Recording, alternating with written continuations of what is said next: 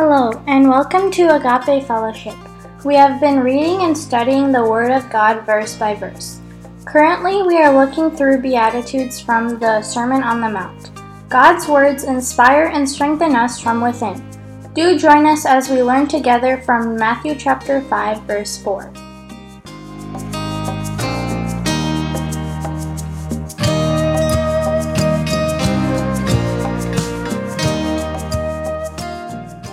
Let us begin tonight as we look through the portion called the Beatitudes.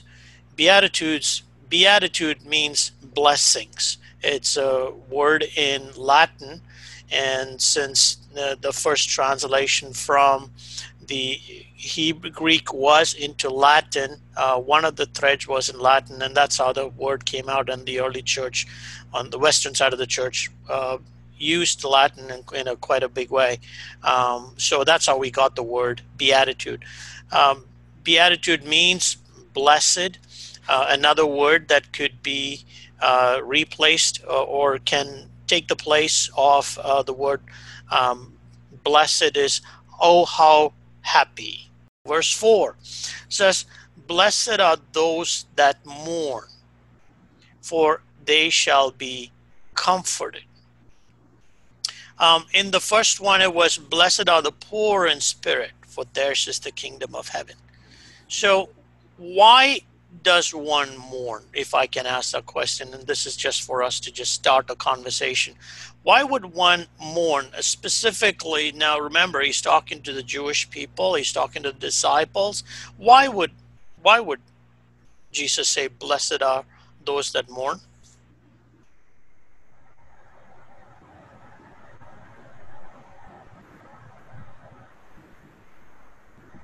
It was meant to be a question, by the way. Loss of something or someone that is held dearly.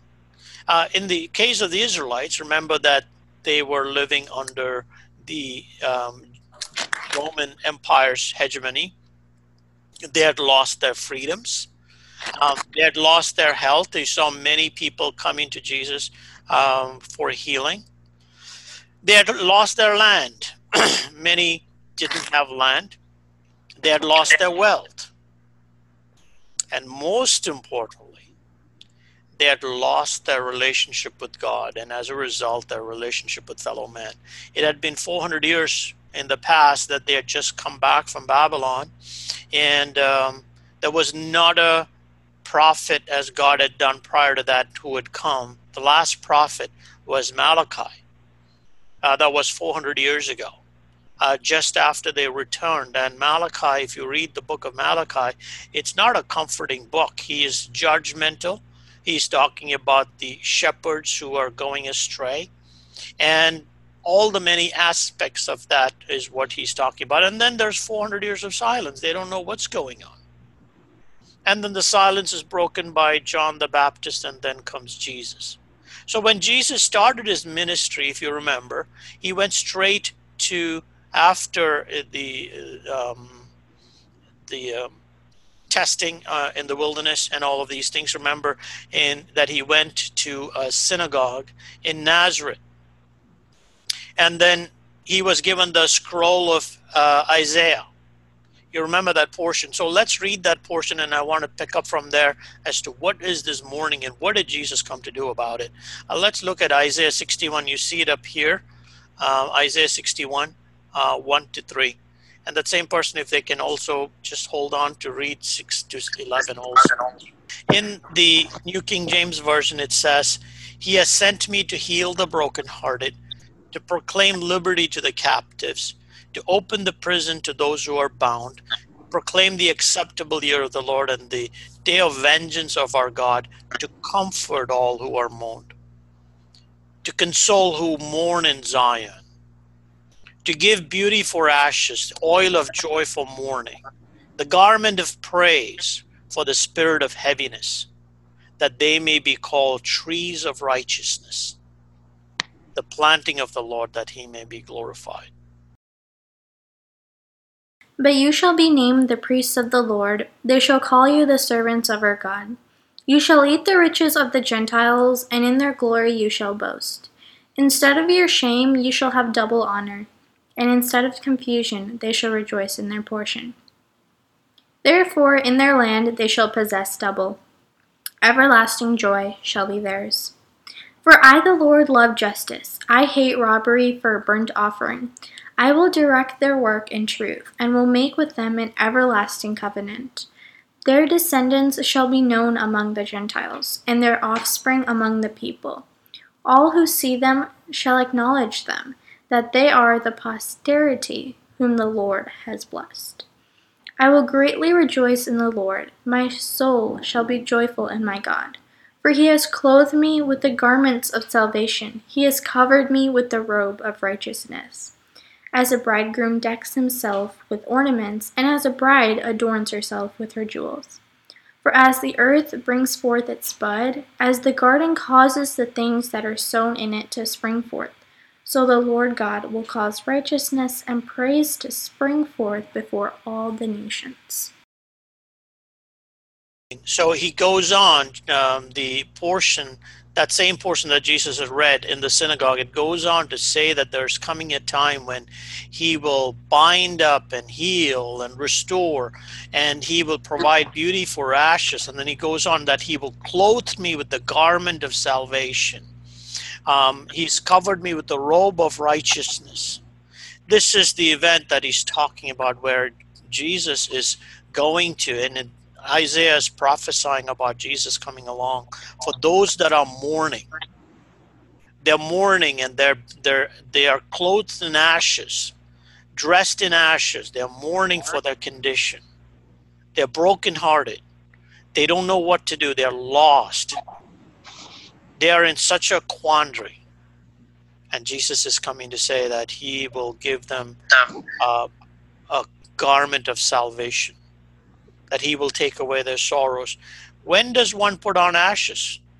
We know through the scriptures that, if you remember, Job, when there was a brokenness in his life, he wasn't sure whether it was him or whether there was a sin, and that, he sat in ashes. The people of Nineveh were in ashes when Jonah came and witnessed to them that in 40 days and you're done, buddy. And what did the people, entire kingdom of Nineveh, they put on sackcloth and ashes, and they were mourning. Why? Because of their condition. My heart is broken when I recognize my true condition, and I also see my inability to change. This was the condition of the Israelites. They didn't know what to do. They were in such bad shape. Prior to this, if you look at history, the many kingdoms passed through. The Greeks passed through it. The Seleucid dynasty, remember Antiochus Epiphanes, and the Seleucid dynasty passed through. The Egyptians passed. They were like a highway through which every major empire just walked through Israel. And they were like a rag doll, thrown away. And they didn't know what was going on. But they knew that even though some attempted to do their righteous deeds, but they knew that their righteous deeds were as bad as filthy rags. And they didn't know what to do. And here's Jesus prophesying, or God prophesying through Isaiah in chapter 61, that there is going to come a day when he's going to clothe them with garment of righteousness and salvation. So my heart is broken when I recognize my true condition, and I see my inability to change any of it. I cannot change it. I'm ruined. I have no strength, and I have no ability or power to rescue myself. I'm broken. I mourn concerning my helpless estate, and have come to the end of my ways.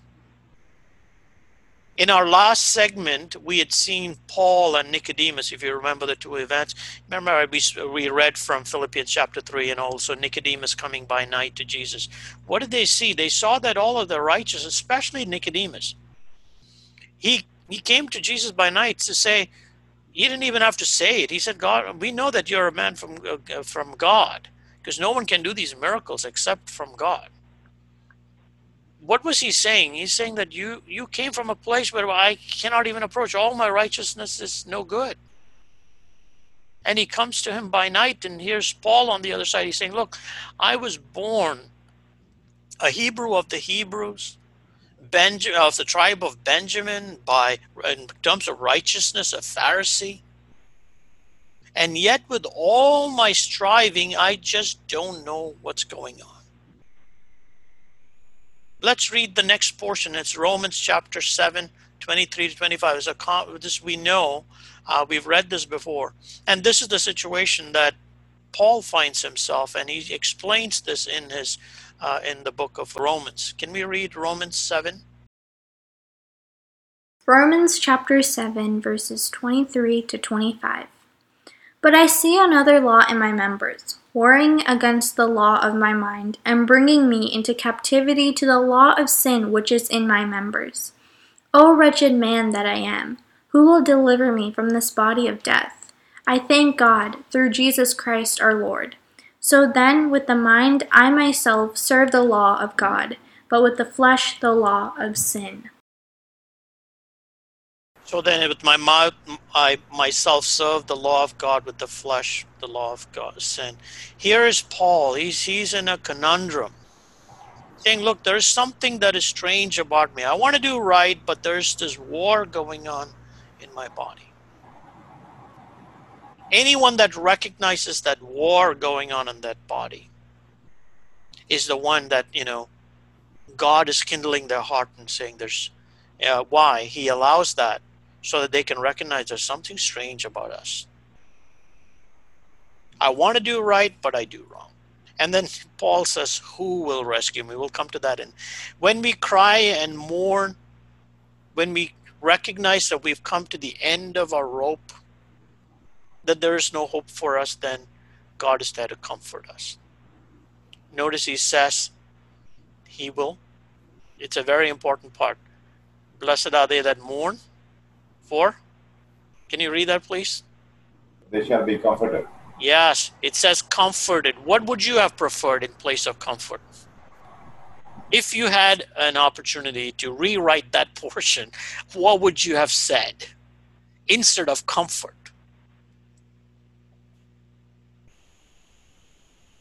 Anybody?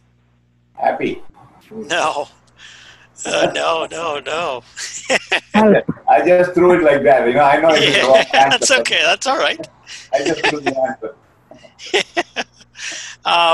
Not happy, but I don't want to be comforted. I want something better than comfort. Peace, I said. Say that, sister? Peace. Peace? Not yet. Not quite. You want vengeance? No. Help. Help? No. Restored? No. What would you want if you're mourning? Joyous. I want to be rescued. I don't want to be in that place. There's a difference between comfort and rescue. Comfort means I am in my mourning state and someone's coming alongside me, putting their hands on behind my back, and I'm being comforted.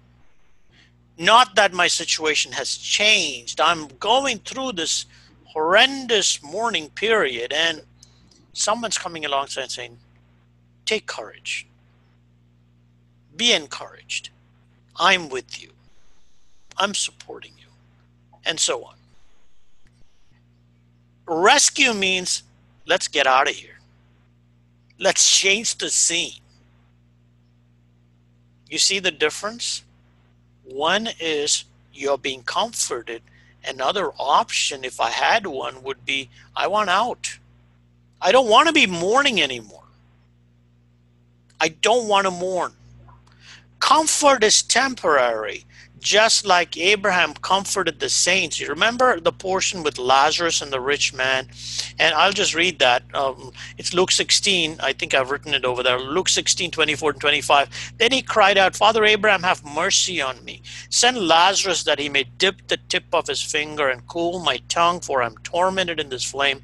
But Abraham said, Son, remember in your lifetime you received the good things, and likewise Lazarus the evil things. But now he is comforted. You are tormented. Comfort is temporary relief until the big guns show up. Now, if I told you comfort means you are not going to be mourning anymore, if you truly are a believer, you believe in scriptures, and you understood and you are honest to yourself, you'd say, Anil, take a hike. I still mourn. I still mourn for my parents, or I still mourn for my spouse. I still mourn for this. I still mourn for my situation. And I take comfort knowing that God one day will wipe away my tears. But we are too chicken to admit it, you know? But I want us to admit it. I don't want us to make fake things with Jesus. Oh, hallelujah, how nice and how wonderful. No, it's not how nice and how wonderful. But I'm grateful for the comfort that he gives me, a temporary relief as I go through this. But I'm also not that happy that I'm still going through this, but I have to accept it for now that God has permitted it. And one day I'm looking forward to that day that he will wipe away every tear. I will not be caught up in my sin. I will not be fallen. I would not be broken. You know what I'm saying? That I will not be in that kind of a situation. Death, suffering, pain, hardship, disease, brokenness, poverty is all with us. Yes, we may be a purchase of God. We may have that symbol on, sold sign on the back of our shirt, sold and a purchase of God and all of that, but we are going through this. And if we deny it, we are liars. So let us be honest to God, because there's another portion. He talks about sincerity. But God has told us that, and he's allowed it for now. There is a permanent fix coming. The permanent fix to the problem that God has promised is available to us. Let's look at Isaiah 25, 8 and 9.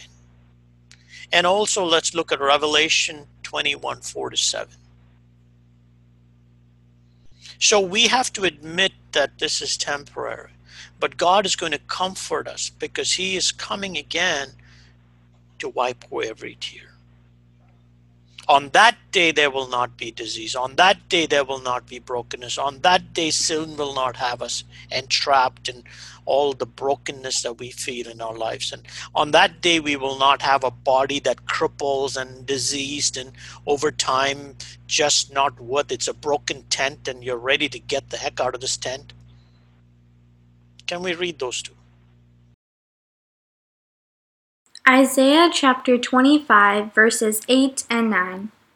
He will swallow up death forever, and the Lord God will wipe away tears from all faces. The rebuke of his people he will take away from all the earth, for the Lord has spoken. And it will be said in that day, Behold, this is our God. We have waited for him, and he will save us. This is the Lord. We have waited for him. We will be glad and rejoice in his salvation. On that day. There's a day coming. Let's also look at Revelation 21. Having the glory of God, her light was like a most precious stone, like a jasper stone, clear as crystal. Also she had a great and high wall with 12 gates, and 12 angels at the gates, and names written on them, which are the names of the 12 tribes of the children of Israel. 3 gates on the east, 3 gates on the north, 3 gates on the south, and 3 gates on the west. Now the wall of the city had 12 foundations, and on them were the names of the 12 apostles of the Lamb. And he who talked with me had a gold reed to measure the city, its gates, and its wall. The city is laid out as a square. Its length is as great as its breadth. And he measured the city with the reed, 12,000 furlongs. Its length, breadth, and height are equal. Then he measured its wall, 144 cubits, according to the measure of a man, that is, of an angel. The construction of its wall was of jasper, and the city was pure gold, like clear glass.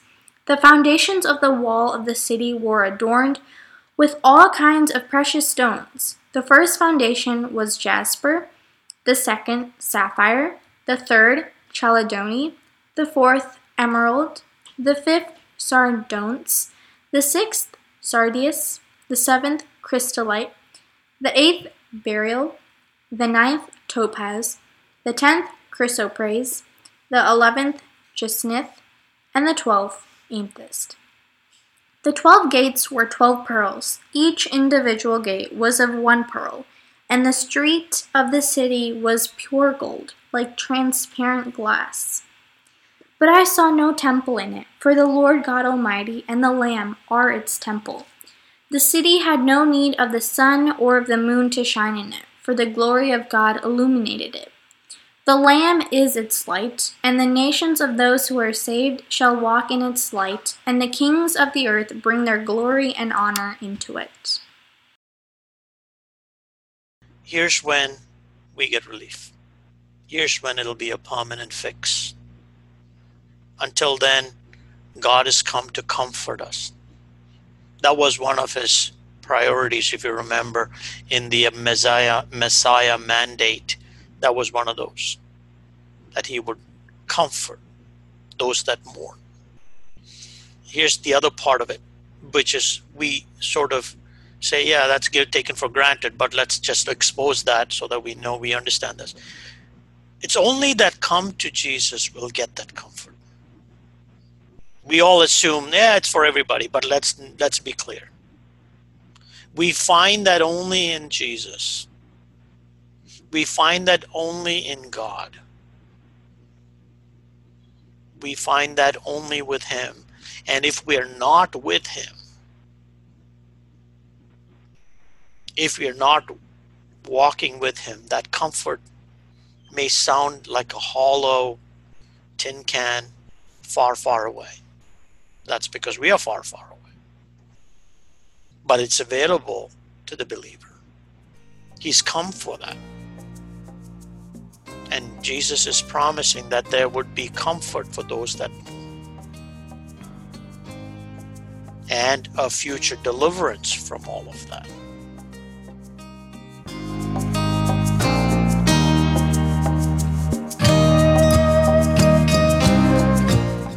This world holds worries, sicknesses, failure, losses, and brokenness. Our separation from God leads us far from God and makes us feel empty and helpless. God promises comfort and a restoration from within, a sense of blessedness that nothing on the world can ever give us. God rescues us from our helpless states. Let us draw near to Jesus to receive his comfort and the hope of deliverance. Do join us in the next episode as we continue meditating on the Beatitudes from verse 5. God bless.